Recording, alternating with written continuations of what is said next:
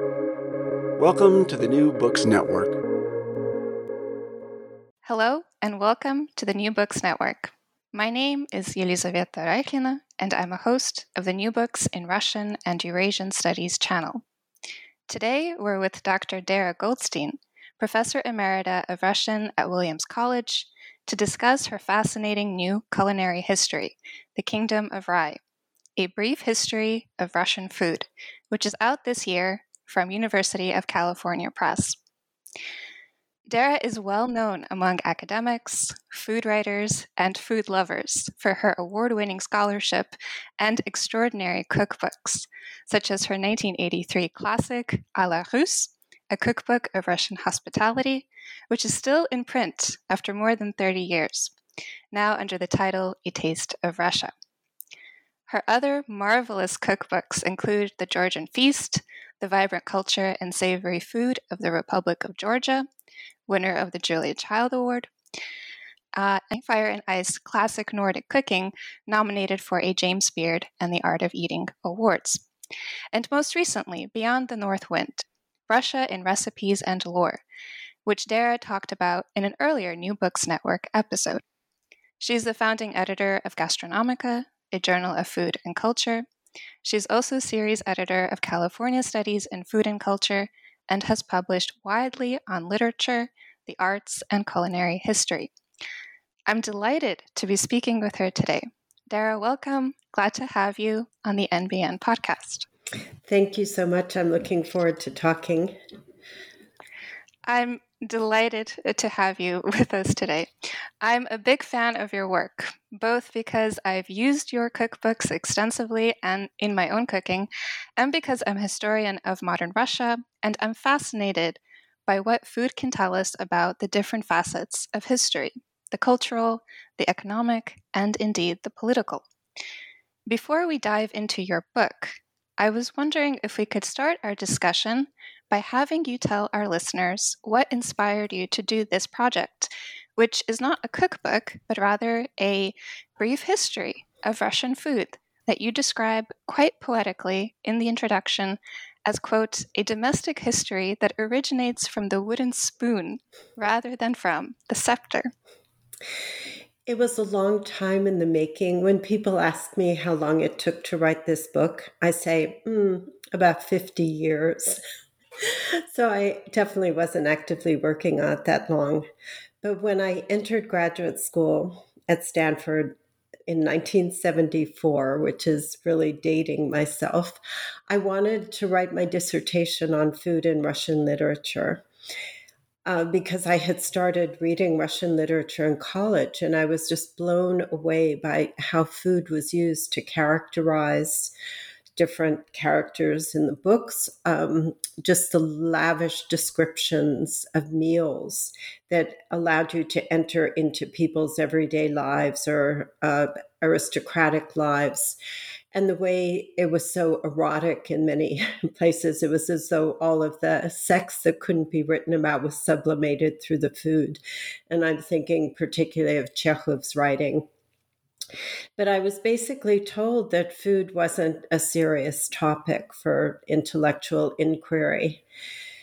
And that was pretty distressing. But I decided to remain in graduate school because I wanted to do so. And I wrote my dissertation on a poet named Nikolai Zabolotsky, an amazing Russian poet. And I'm not sorry I did, because I was able to immerse myself in the world of poetry and the visual arts, and it was a beautiful education.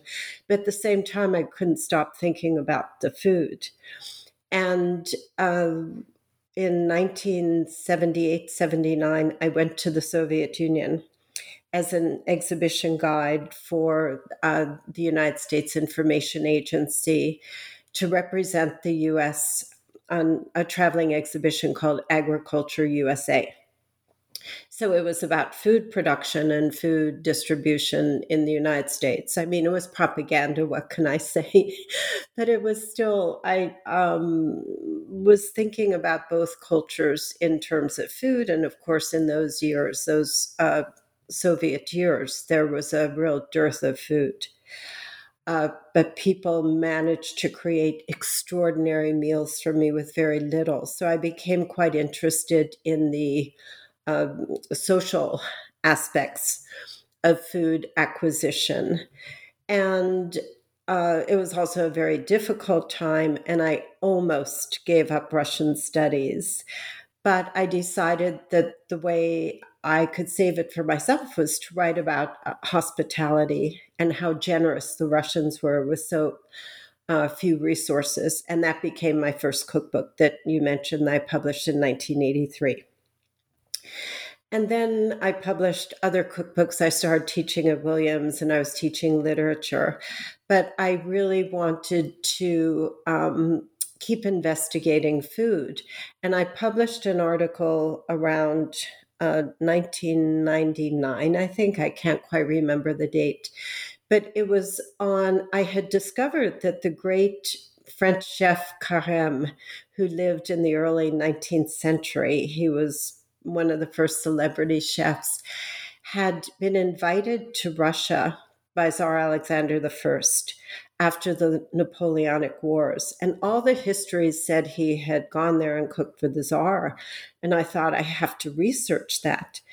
And what I found was that he hadn't actually stayed in Russia. He'd gone to Russia, taken the ship from Paris or Le Havre, and the Tsar was not at the dock to meet him. And he was very offended. After all, he was the great chef, and where was the Tsar? And he decided he was not going to stay. But he had 2 weeks till the next boat went back. So he wandered the markets and was pretty disdainful of what he saw. But interestingly, he made a whole series of drawings for monuments for St. Petersburg. And he was quite horrified that a city that was the capital of a grand empire had very low buildings. Of course, he didn't stop to think that it was built on a swamp and the land was not very stable. So there was a reason that there weren't enormously tall buildings. But he made a portfolio of drawings, which I then compared to his pièces montées, which were dessert creations that he made out of pastry or out of, marzipan or different things like that. But he often made them in the form of classical structures and monuments. And it turns out that that portfolio was an hour and a half away at Amherst College. They had a copy of it. So I wrote this article on Russia, Carême, and the culinary arts. And it combined all my interests. It was published in the Slavonic and East European Review out of the University of London. And I think, 5 people read it. And so that was an indication to me that I really needed to write something broader that could reach more people. But that's when I started editing Gastronomica, the journal, and it really took up all of my time, and I couldn't, to be quite honest, signed a contract with University of California Press in 1999 to write my magnum opus on a history of Russian food. And it's the first time in my life that I, have not met a deadline.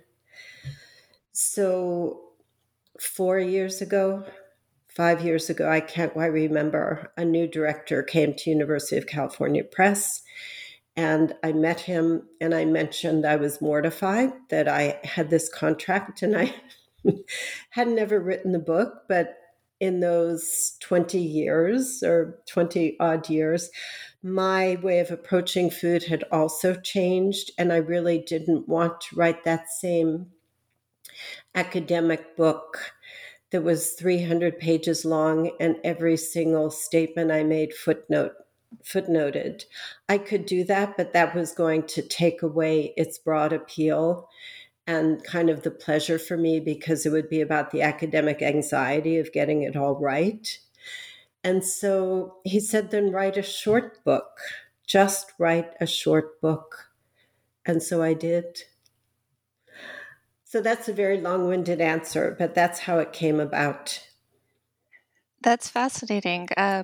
Your book balances scholarly rigor and clear writing in a remarkable way. So it's clear that you were aiming for a more accessible history of Russian cuisine. Who would you say is your intended audience with this book? I really would like everyone to read it. I feel, I mean, that is a non answer, I guess, but people with curiosity, I think it's been a very complicated time, needless to say, to publish the book. And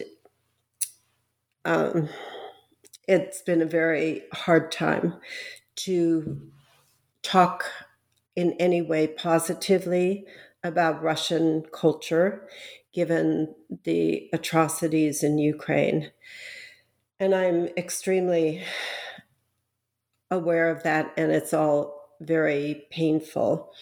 But at the same time, I feel like it's important to open people's minds to what is good and also what's terrible about the culture. I talk about a lot of dark things in the book as well. It's not simply a celebration of, oh, Russian food is delicious and this is how they feast.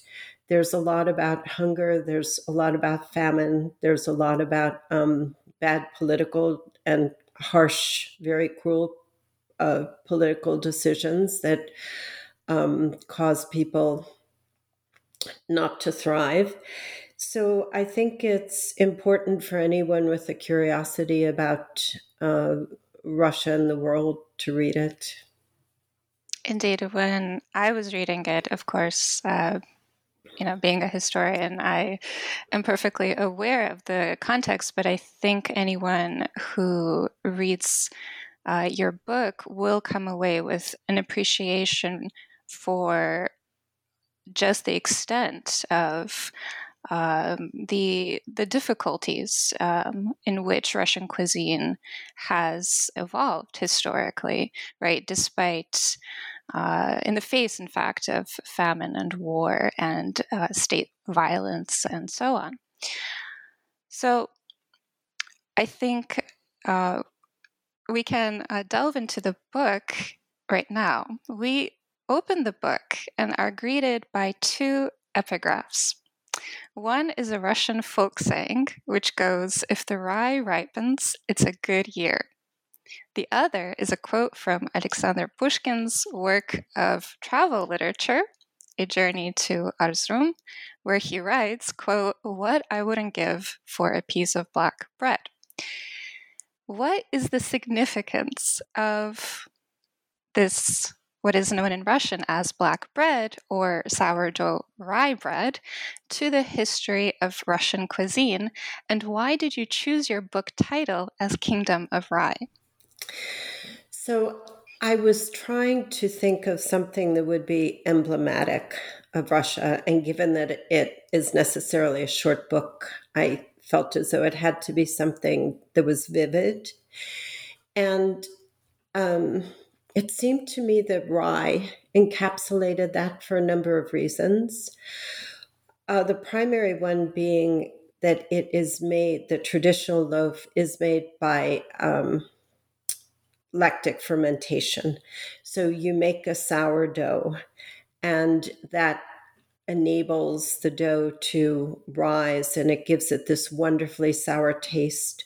We know now that anything that undergoes fermentation is very good for the microbiome in the gut. And I had been struck, I taught a course for many years on Russian culture and cuisine. And one of the texts we used was Alexander Engelgart's Letters from the Country. He was the rector of St. Petersburg Technical University, I think, and was exiled to his estate in Smolensk because there were protests at the university. But he was observing peasant life. And they were working really hard in the fields, but he said that really all they wanted, if they didn't have that piece of bread, then they didn't have a meal. And without that sour flavor, whether it came from the rye or whether it came from kvass, which is a very ancient Russian drink that is also fermented. It is made from rye. You can either take the mash that you have used from leftover bread, because of course nothing would go to waste. The bread becomes stale, and then you moisten it and allow it to ferment. You add a little bit of honey and let it ferment a little bit longer. And within a couple of days, you have this slightly effervescent, nutty drink that Russians adore. So they wanted their bread, they wanted their kvass, they wanted the sour. And then I was thinking of my own experience going to the Soviet Union and then actually Russia itself over the years, and seeing how it moved from this beautiful, very filling and nutritious loaf of rye bread that could always be had, even when there wasn't other food in the stores. I personally didn't experience a lack of rye bread. And then after the collapse of the Soviet Union, everyone wanted baguettes. Everyone wanted white bread. The imports, I mean, the trajectory in the United States was the same. They wanted to move immediately from the dark bread, which reminded people of poverty in the old country. And they wanted these light white loaves that in the 50s became Wonder Bread, that had no texture. I mean, it's a normal progression, societal, cultural progression, but it's not a good one. Luckily, we're going back to whole grains now. But it seemed to emblematize what was essentially Russian and what was in danger of being lost with all the foreign influence in foods that were being brought in. And I came across a quote, and now I can't remember exactly where it is. I'd have to go through my notes, which is a problem with not having footnotes in the book. I can't find it immediately, but some journalist in the late 19th century referred to Russia as a kingdom of rye, because he went out and he saw these fields just so lush with the rye ripening, and it was so beautiful. And rye was very well suited to Russia because the climate is harsh.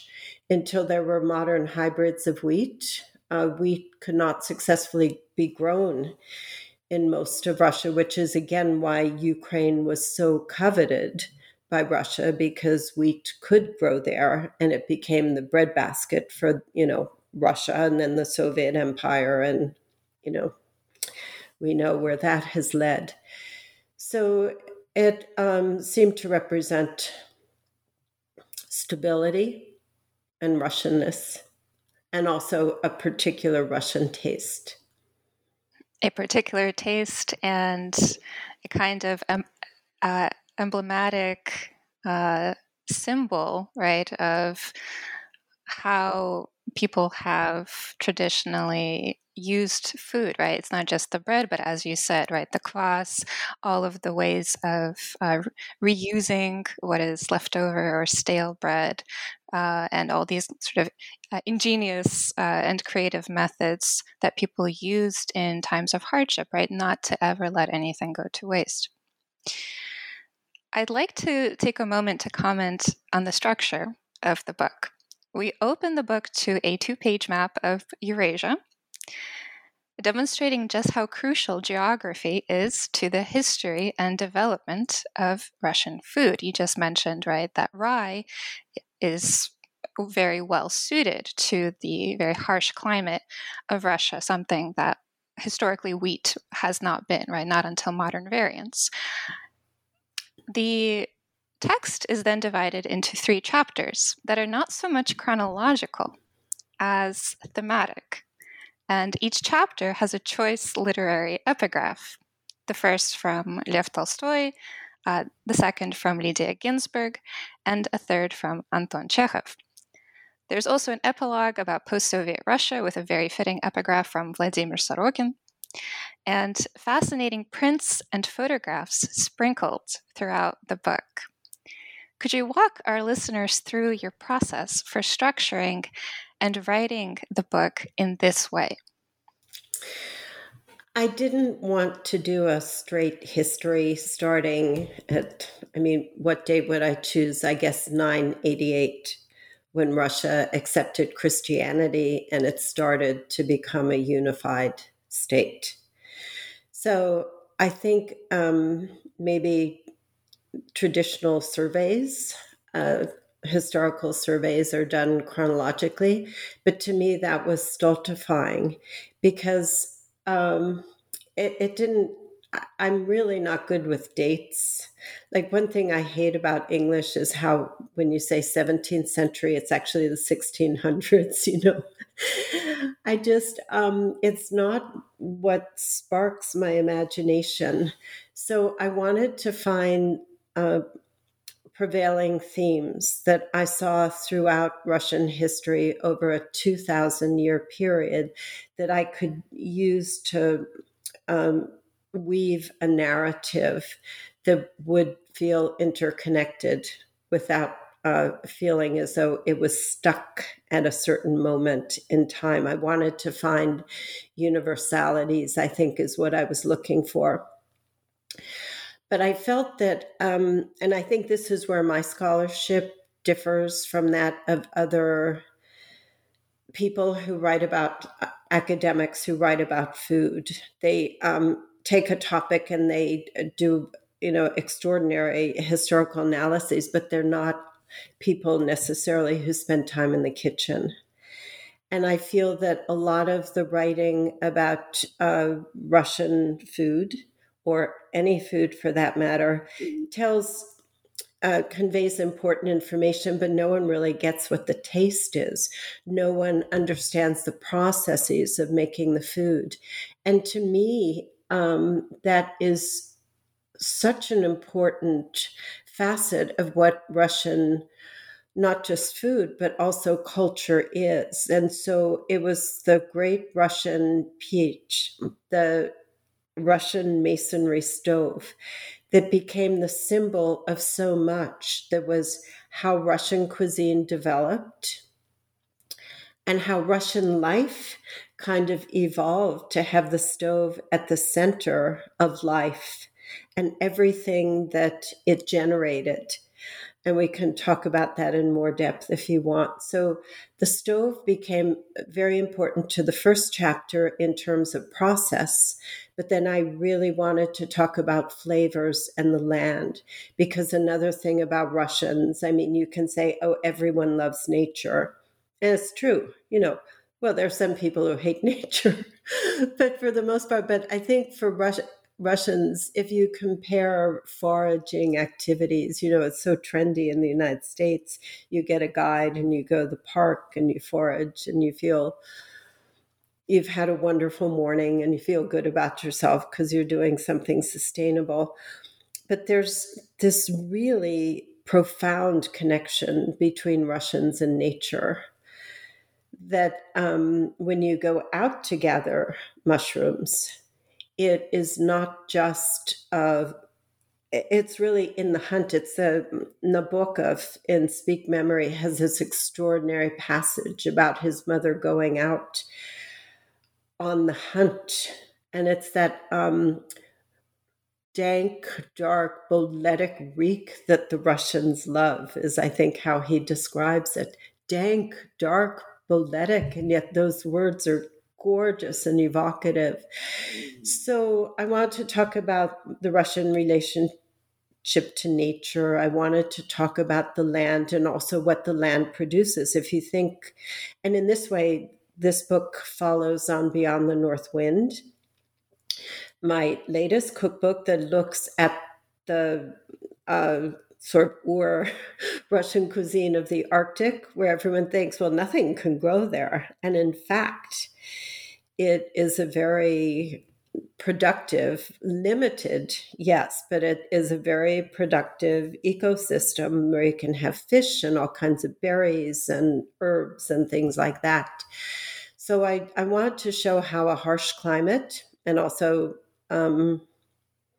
well, let's stick with the harsh climate for that first chapter, and the Russian stove came together to create a beautiful cuisine and what the characteristics of that cuisine are, the taste and, the aesthetics.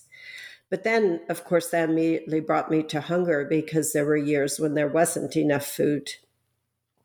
And that brought me to the harshness, not just of the climate, but of the various regimes the Russians have lived under, and how climatic conditions have been exacerbated by, really cruel policies, including the forced collectivization under Stalin in the early 1930s that killed millions and millions of Ukrainians.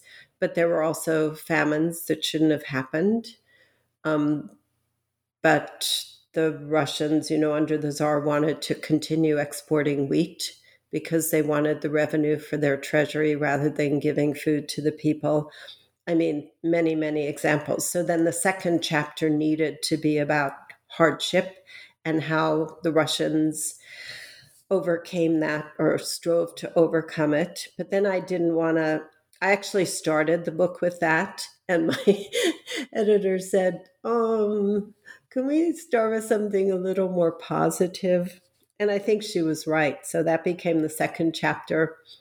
And then I wanted to end with something more celebratory. And what is more celebratory than Russians gathered around a table feasting? So that's how it happened. Indeed. I'm glad your editor made the intervention because the first chapter, which is titled The Land and Its Flavors, discusses the sort of building blocks of what has become Russian cuisine. It discusses the staple foods that form the core of Russian culinary history, and it's brimming with fascinating details, such as what the etymology of foods, right? The names tells us about how they were prepared or where they came from along the Eurasian trade routes. You also write about the quintessential methods of preparation, the core being, of course, the masonry stove that formed the literal heart of homes, right? And how each type of culinary practice, from fermenting to baking to boiling, etc., how that tells us so much about the history of the land and the people. Could you tell our listeners about these quintessential foods and their preparations and why they have been such constants in Russian history? Oh, there's so many. I better just choose a few. I think one that I started with, besides the rye and its many uses, is oats. Again, oats are a very hardy crop. We tend to think of them as oatmeal, period, or oatmeal cookies. Those are also really good, or fodder for horses. But the Russians, way back, in the 12th century, I think I found documentation from then, were making oat milk. So it's not just the Swedes who discovered it in the 20th century. But one of the ways in which Russian cuisine was shaped was because of the Russian Orthodox Church. As I mentioned, Christianity was adopted in 988, and the church worked very hard to get rid of all vestiges of pagan life and superstition, and did not succeed fully by any means. But in a kind of strategic move, I would say, they formulated a calendar, an annual calendar that was based on feasts and fasts. So feasting and fasting, or I should probably say fasting and feasting, because nearly 200 days of the year were considered fast days, which is extraordinary when you think about it. But it didn't mean you couldn't eat anything, but you weren't supposed to eat meat on those days. Not that the peasants actually had much meat anyway. But there were various degrees of stringency depending on the fast day, and dairy was often excluded as well. And then there were longer fasts that could last up to 6 weeks, and those were very stringent. And so many Russians were de facto eating a vegan diet. And oats fit in very well to that, as do mushrooms and all kinds of things like that. So from the oats, they could make this milk, but then they could allow the milk to ferment. They put a little bit of rye bread into it because the sourdough would help the fermentation. And then they turned it into kisel, which means sour. I mean, it's the root for sour. And it was a pudding. So if you think of like a vanilla pudding, except with an oat base and not the sugar, then that gives you a taste of what the early Russians were eating. Kisel could also be made, and frequently was made, with peas, dried peas as well, because they're a wonderful source of protein. And people either seem to have loved it or hated it. It's a recipe I considered making for the cookbook.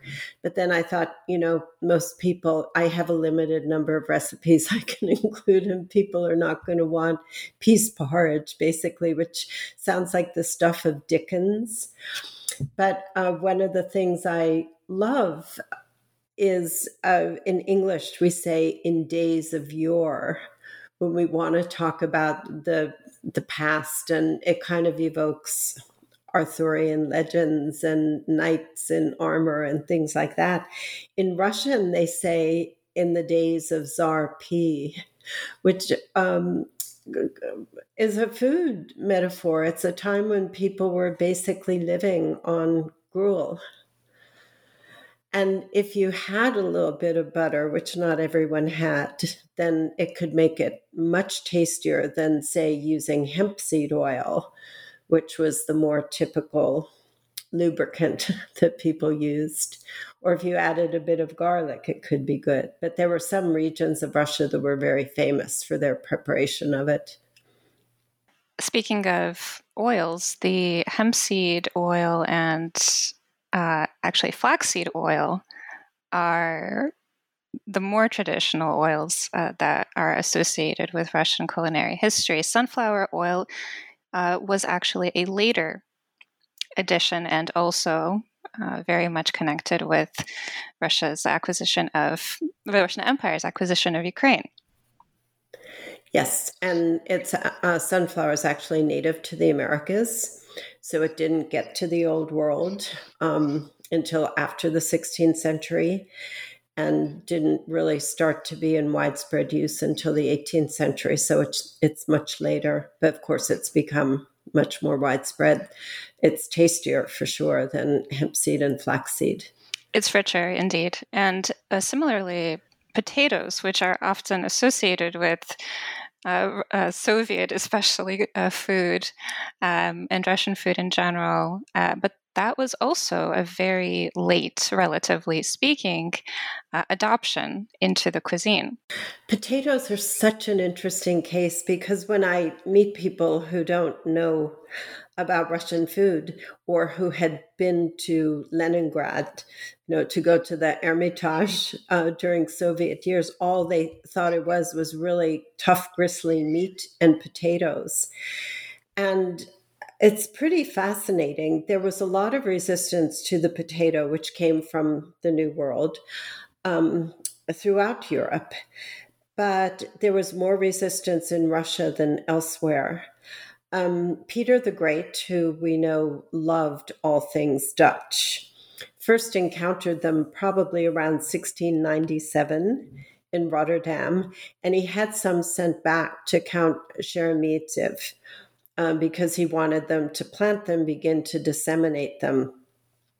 And I don't know what happened to that first shipment, but they weren't widely planted. And over the course of the 18th century, particularly under Catherine the Great, there were actual edicts issued, ukaz, saying you must plant potatoes. And the Russian peasants were terrified of the potato. The potato grew underground. It had eyes. It obviously was in league with the devil. And it all sounds very funny, but when you think about it, it's the same family as the nightshade.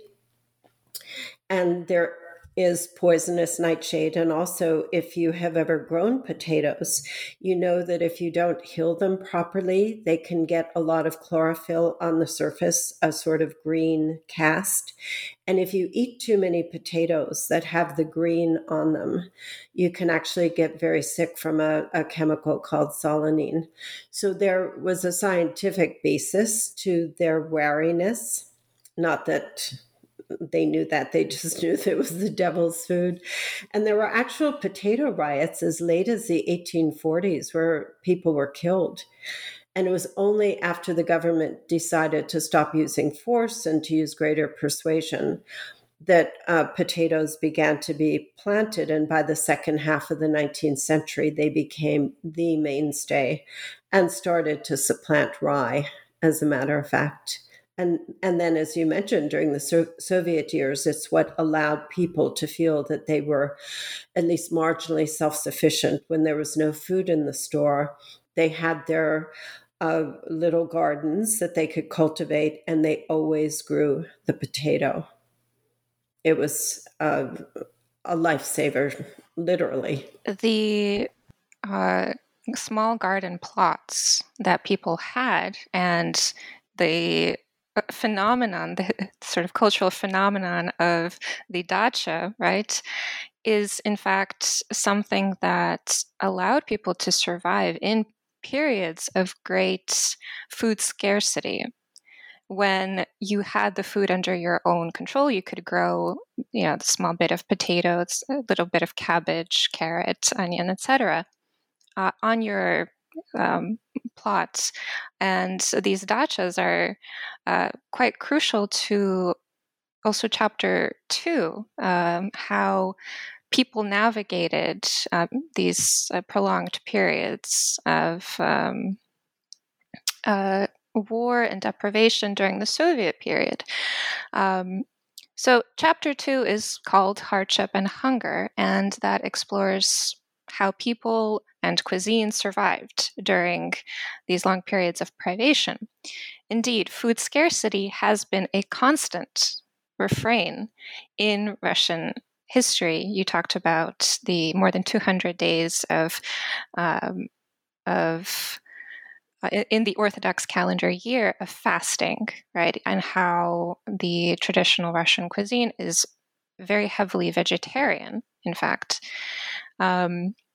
How did Russian cuisine adapt to periods of privation, and how did people find creative ways to both procure food and to combine ingredients and cooking methods to great effect?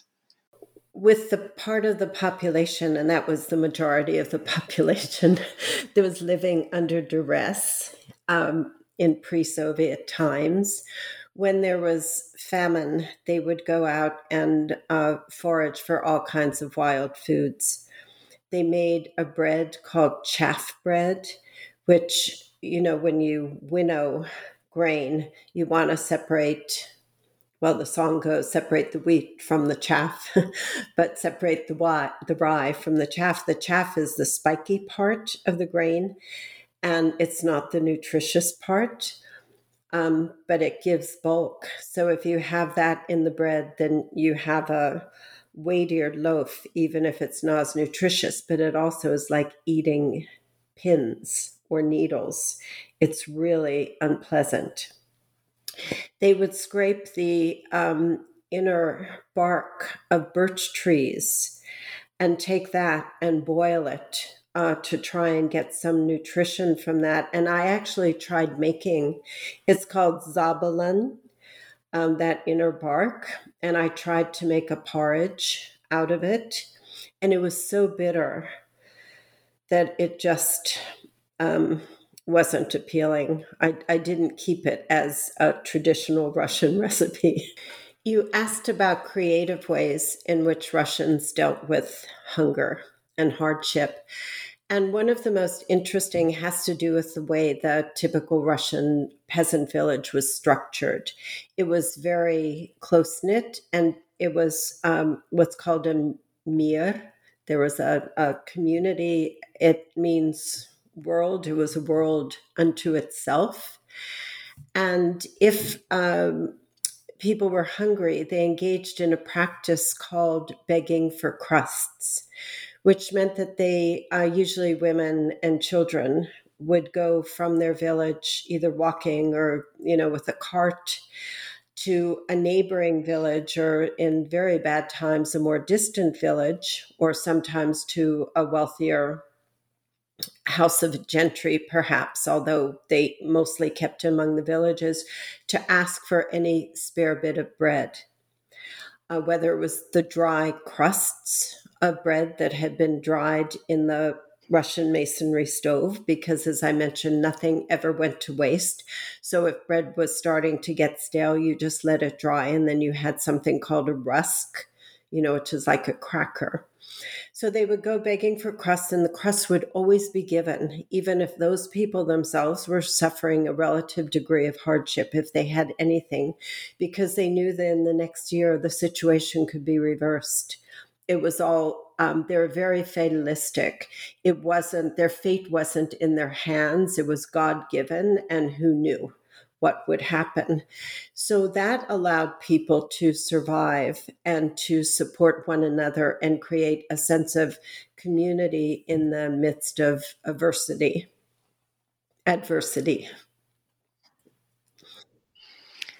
And we have chapter 2, going into the depths of the sort of the bleaker moments in Russian history. You give examples of the Great Famines. You give examples of the Civil War that occurred after the revolution. You talk about Soviet deficits, sometimes deficits, right, in quotes, and how regular people managed to find ways to survive, right, and to procure the food and to combine the ingredients. But then the third chapter takes us on to a different theme, and it has a very different note. It's titled Hospitality and Excess, right? So abundance. What role did hospitality and hosting play in the development of Russian cuisine over the centuries? Religion has always been a very important part of Russian life, for better or for worse, I might add. And at the core of it is this idea that a guest is a gift from God. The guest is to be honored above all. Even in a Russian peasant cottage, a very, poor, squalid place, it was divided. One room was divided not by walls, but by these sections that were demarcated by where the Russian stove was, which could take up a good quarter of the living space. And then kitty corner to that would be the beautiful corner. And the beautiful corner was where the table was, and hanging over that was always an icon with a lamp. So that was, God's grace brought into the peasant cottage. And the guest would always be seated in the beautiful corner under the icon and given the best of what the family had, extending in pre-Petrine times to in wealthy families where women were living in seclusion, the host bringing out his wife to offer the foreign guest, the very esteemed guest, the best that the host had, namely his wife, who would be forced to offer a goblet of vodka or brandy and then kiss him on his lips, which is pretty awful for the woman when you think about it. But there it was. That practice luckily died out. But even in times of hardship, there would be small efforts made to turn something into more than just the basic thing that it was. For instance, during the siege of Leningrad, when there's virtually no food, people were being given 125 grams of bread a day, which is like a quarter pound, and there was nothing else. If they managed to get a little bit of sugar that they had scraped from the ground where the Badaev sugar factory had burned, and there was that tiny bit of sweetness, and they put the bread on the skillet, toasted it slightly if they had fuel, and put that little bit of earth sugar on it, then it became something that was beautiful, almost like the finest pastry you could imagine that they could offer to someone. So it was going beyond what would seem like the confines of reality to get to another place that may only have been partly symbolic, may only have been partly nourishing, but highly symbolic. But one thing we haven't talked about is the 5% or whatever the proportion was of the very wealthy who were extraordinarily wealthy. I mean, so much money and so many serfs, hundreds of thousands of serfs to do their bidding. And they had a lot of leisure, and they, many of them liked to eat, and they liked to show off in very performative ways to display their wealth. So a lot of what you find among the aristocracy was ways to regale and surprise guests with the most outre dinners that they could imagine. And certainly at the Tsar's table, dinners that would last 8 hours with many, many different foods, even on fast days. There's a documented feast from, I think it's 17th century, where they had 500 different dishes and not one of them was meat. So that's not really fasting in the spiritual sense, but it's only superficial. But the excess was very much part of how they chose to live their lives, many of them. Or they would feed their turkeys on truffles and chestnuts and heavy cream. And one wrapped his chickens in diapers, I think, and, swaddled them and tried to make sure they'd be as tasty as possible. That's quite the image. And we also have examples of the aristocracy running these greenhouses, these hothouses, where they would grow exotic fruits or fruits that were quite difficult to procure otherwise, such as pineapple, in order to be able to then display it, right, at these lavish feasts. Pineapple became the thing. And there was a nobleman, I think his name was Zawodowski, who went bankrupt basically because he was growing and using so many pineapples and they were so expensive. But interestingly, in the teens, just before the revolution, pineapples became the symbol in Russian poetry of the decadence of the Tsarist regime. And they were used as really emblematic of everything that was wrong with society. Quite the opposite from the image of the piece of rye bread, right? Yes.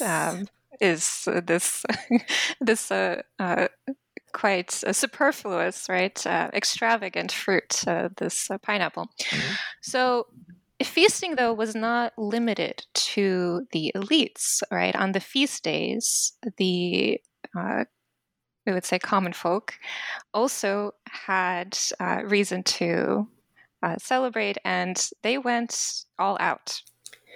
They did. And they would scrimp and save so that they could celebrate a feast appropriately. And I think that the glory of the Russian feast, particularly in average households, would be a grand pie. of some sort. And in the States, when we say pie, we tend to go sweet. We think of all kinds of sweet pies, but for Russians, it's much more often savory. And one of the grand celebratory pies, the kurnik, is a chicken pie that is domed. It was often said to represent the cap of Monomach, from the 13th century, I think.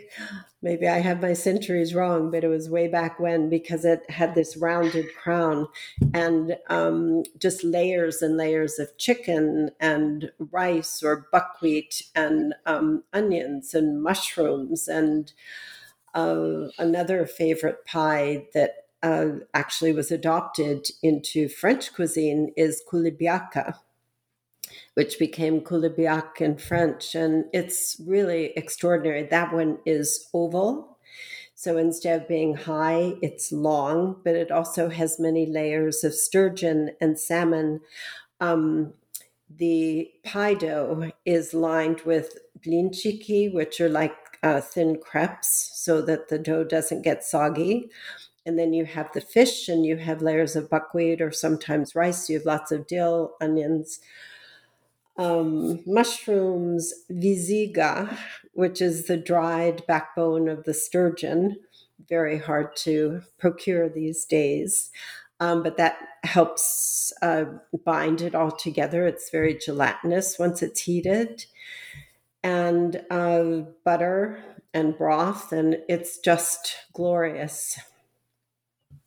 And one of your chapters has Anton Chekhov's description of this a pie, which is absolutely incredible, right? He talks about the butter running down the fingers. Yes. And because kulibiaka in Russian is gendered as feminine, when he refers to it, it's also she. I mean, it could be she, and he's talking about his fingers running over it, and it being a kind of temptress. So that's a really wonderful passage. It is indeed. And Chekhov would he has so much food imagery actually in his works. He's quite remarkable in that sense. But Russian literature is full of references to food, and one of the foods you just mentioned, bliny, right? So these are also a staple of feasting days for the common people. They would make them and sort of sell them, right, and consume them at these fairs and at the fairgrounds during what's called Maslenitsa, right, which as the core of that word is masla, or butter or oil, right? Yeah, in this case, it's definitely symbolic. Butter. Yes, so, yes. The bliny are really wonderful. They're one of the oldest Russian foods, and originally they were baked on hot stones. This is before people even were using stoves. Just at the spring equinox, when the sun was starting to come back after the long, cold winter that was very dark. So end of February into mid-March. And it was baked in the image of the sun. So it's conjuring the sun. It's saying, come back, sun, come back, and here we will help you on your journey. And when Russian Orthodoxy came to Russia, that celebratory practice was subsumed into the Russian Orthodox Church. So in the West, we have Mardi Gras, which is Fat Tuesday, where you eat a lot of rich foods just before Lent. You have Shrove Tuesday in England, where you eat a lot of pancakes just before Lent. When I talk about Russian excess, well, in Russia, they have Maslenitsa, which you just mentioned, which is a week-long butter festival. So it's not just one day, the Fat Tuesday, it's the entire week.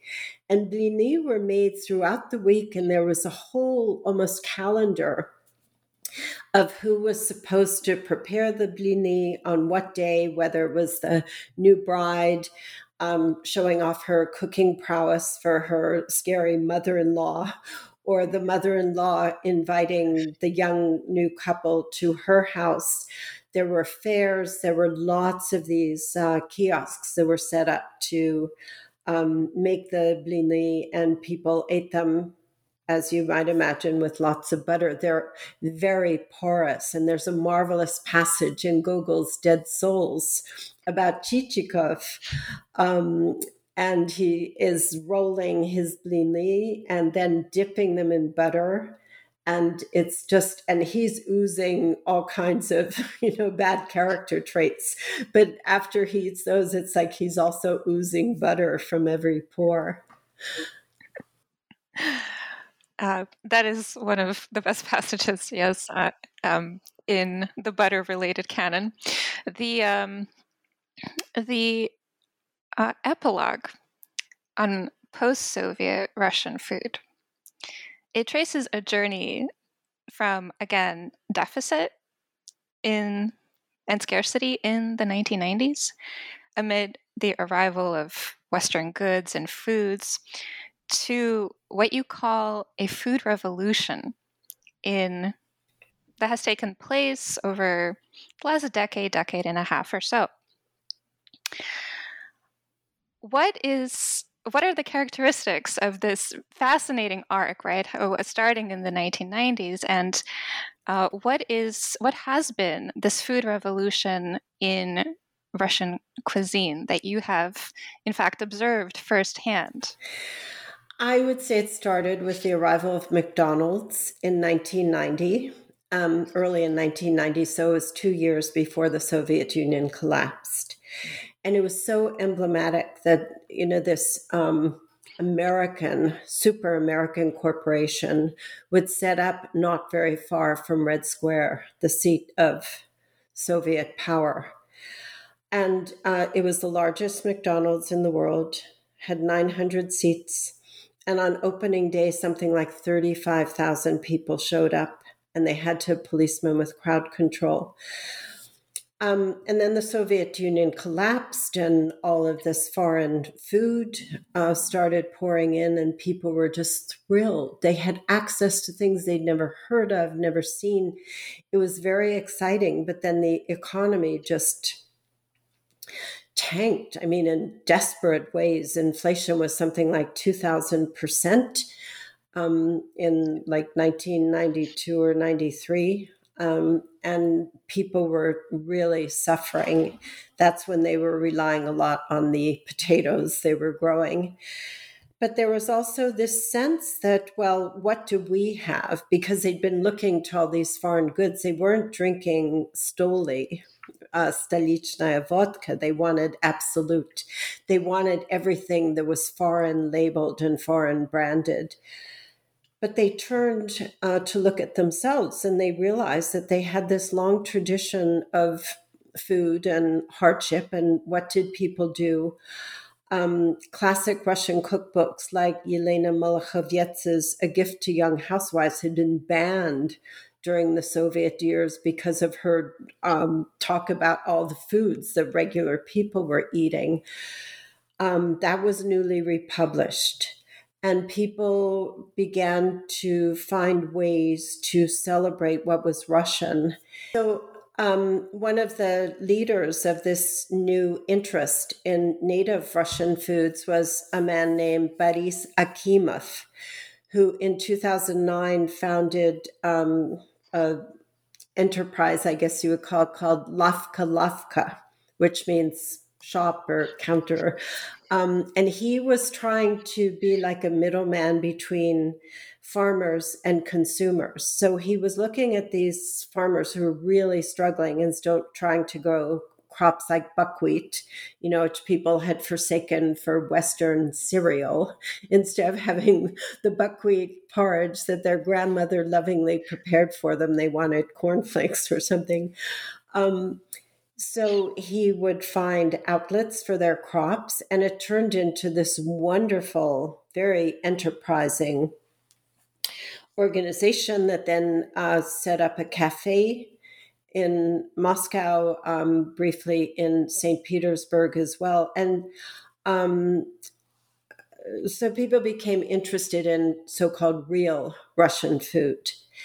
And then with the invasion of Crimea in 2014, the US and the EU and Australia, Canada placed sanctions on Russia.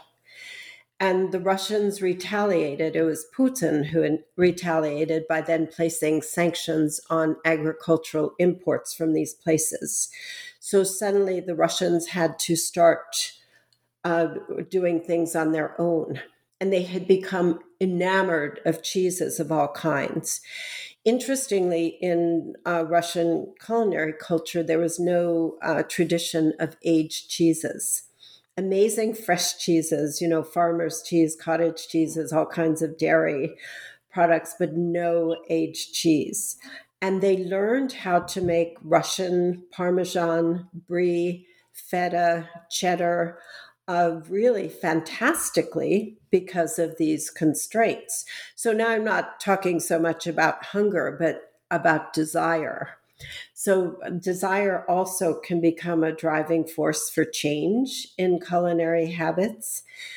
And so they could still get cheeses. But it became tinged with nationalism. And I think what I personally am struggling with now, when I talk about the food revolution there, it's really wonderful in that people have become open to a wide world of flavors, let's say, and that chefs are experimenting with old Russian foods and trying to bring them back or to present them in new ways. There, Vladimir Mukhin, who's at White Rabbit in Moscow, has sort of styled his program after what René Redzepi was doing at Noma in Copenhagen, a kind of new Nordic cuisine, and he feels the new Russian can be as life-changing as the new Nordic, and there are certain similarities, but it's tinged with this idea of what is nash, what is ours. And you know that the previous youth political organization that was very pro-Putin, it was Nashi. And so there's a way in which food is implicated. Well, food is always implicated in politics, but it's implicated now in the kind of darker side of politics, and it is less a celebration, perhaps, of what is intrinsically beautifully Russian than claiming a space and broadcasting it as Russian as opposed to Western, which is somewhat negatively marked in certain circles. And I hope I have said that forcefully, but in a politic way. So it's pretty complicated right now, especially as food is being used as a weapon in the war in Ukraine. That actually, I was going to ask you about that.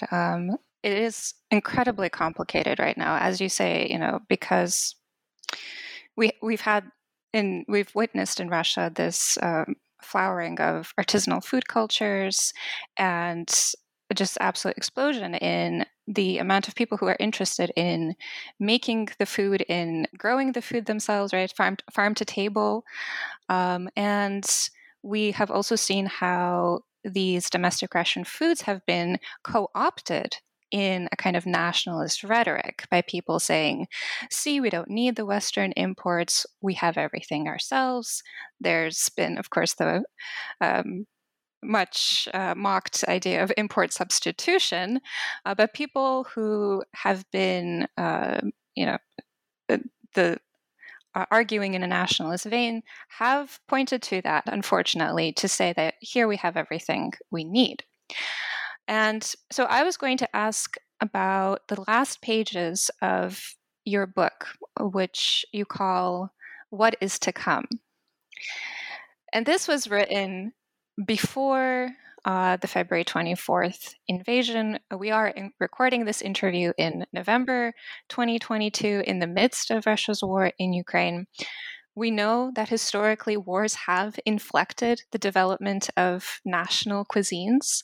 Ukraine has experienced a rediscovery of its own culinary heritage, of course. In the Russian case, cuisine has become incredibly politicized. How do you see the domestic Russian food industry and food culture faring now? Oh, I really don't know that I can answer that with any kind of certainty. I think people are struggling there, and they're struggling to find ways to exist in a, a society that is now deeply immoral. And so I don't think that food is in the spotlight the way it was even a couple of years ago when there was a lot of excitement about different developments and things like that. Um, I'm really struggling here. I think that the through line will be this Russian ability to endure no matter what hardships come. I mean, obviously, many lives will be damaged or destroyed, but this essential taste for what comes from the earth, the earthiness, the fermentation, the honey, the gifts of the Russian land will always be the anchors for people, even in times of hardship.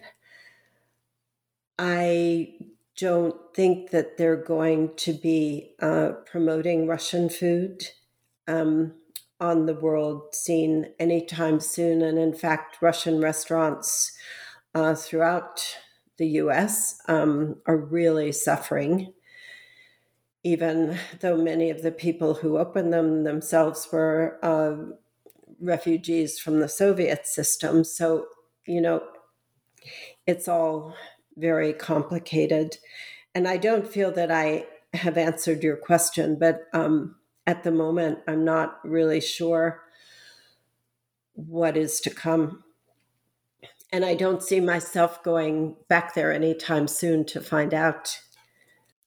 In truth, that was a very difficult question that I posed to you. I think no one can really forecast what is going to uh, happen with the domestic Russian food industry right now.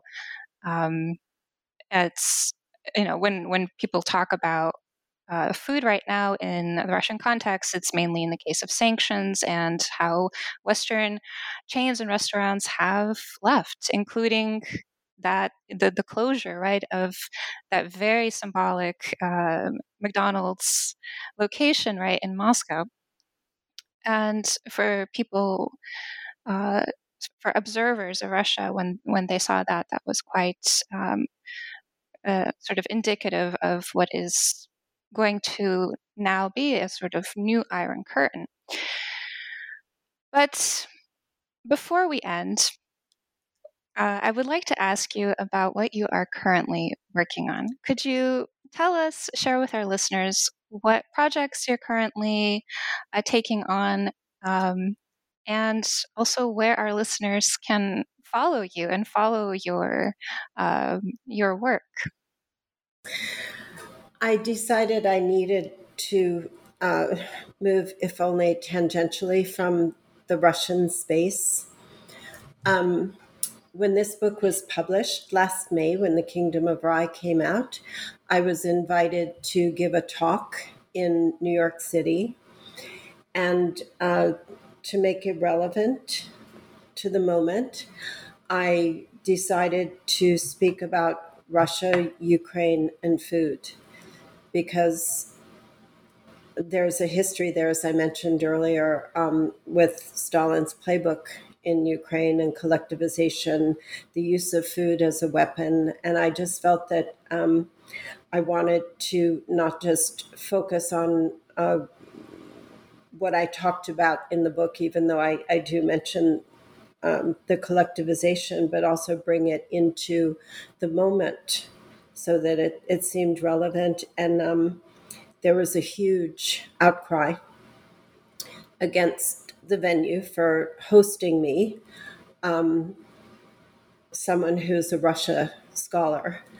And then I was quite badly trolled on Instagram and accused of many things. So I don't really want to be out there proselytizing or seeming to proselytize for Russia at the moment, even as I feel it's so important that people understand it. So I am moving away from a strictly Russian project. I'm working on a series of 6 small books, which are on various aspects of preserving. So it's preserved foods. And this, in many ways, came directly out of my experience of working with Russian food, where fermentation is so important. So it's a lot of fermentation, it's pickling, it's curing, it's dehydrating. And these volumes are condiments and fruits are the first 2, and they'll launch in another year because I'm just on deadline now, so I'm just finishing those 2 up with my co-authors. And then there will be grains and beverages, dairy, and vegetables. And they're international, so they range throughout the world. And it's a wonderful project because it's also very much a learning curve for me to delve into other cultures that I haven't, that I'm not intimate with in the same way that I know Russian culture. I must say that sounds absolutely fascinating, and I can't wait to see those books in print. Very much looking forward to that. And so, where could our listeners actually read up on your projects? Where should they? What website should they visit? Well, I have my own website, which is daragoldstein.com. But I'm not very active on it, so I don't regularly post things. I think that, and I'm sort of not doing Twitter these days. I can't imagine most people are. Right. So the place to find me or to see what I'm cooking or baking or fermenting is on Instagram. I'm not quite as active as I was 6 months ago, but I'm, coming back. And it's dara.goldstein, and you can find me there. Wonderful. We'll be sure to visit you there. Dara, thank you so much for taking the time to speak with me today. Best of luck on all these projects going forward. We can't wait to see them in print. And thank you so much, Lisa, for your interest in this book, particularly at this very fraught time. And you had a lot of great questions, so I appreciate it. It was absolutely wonderful to speak with you. And to our listeners, thank you for listening to this episode, and be sure to check out The Kingdom of Rye, A Brief History of Russian Food, wherever excellent books are sold. This has been New Books in Russian and Eurasian Studies, a podcast channel on the New Books Network. Until next time.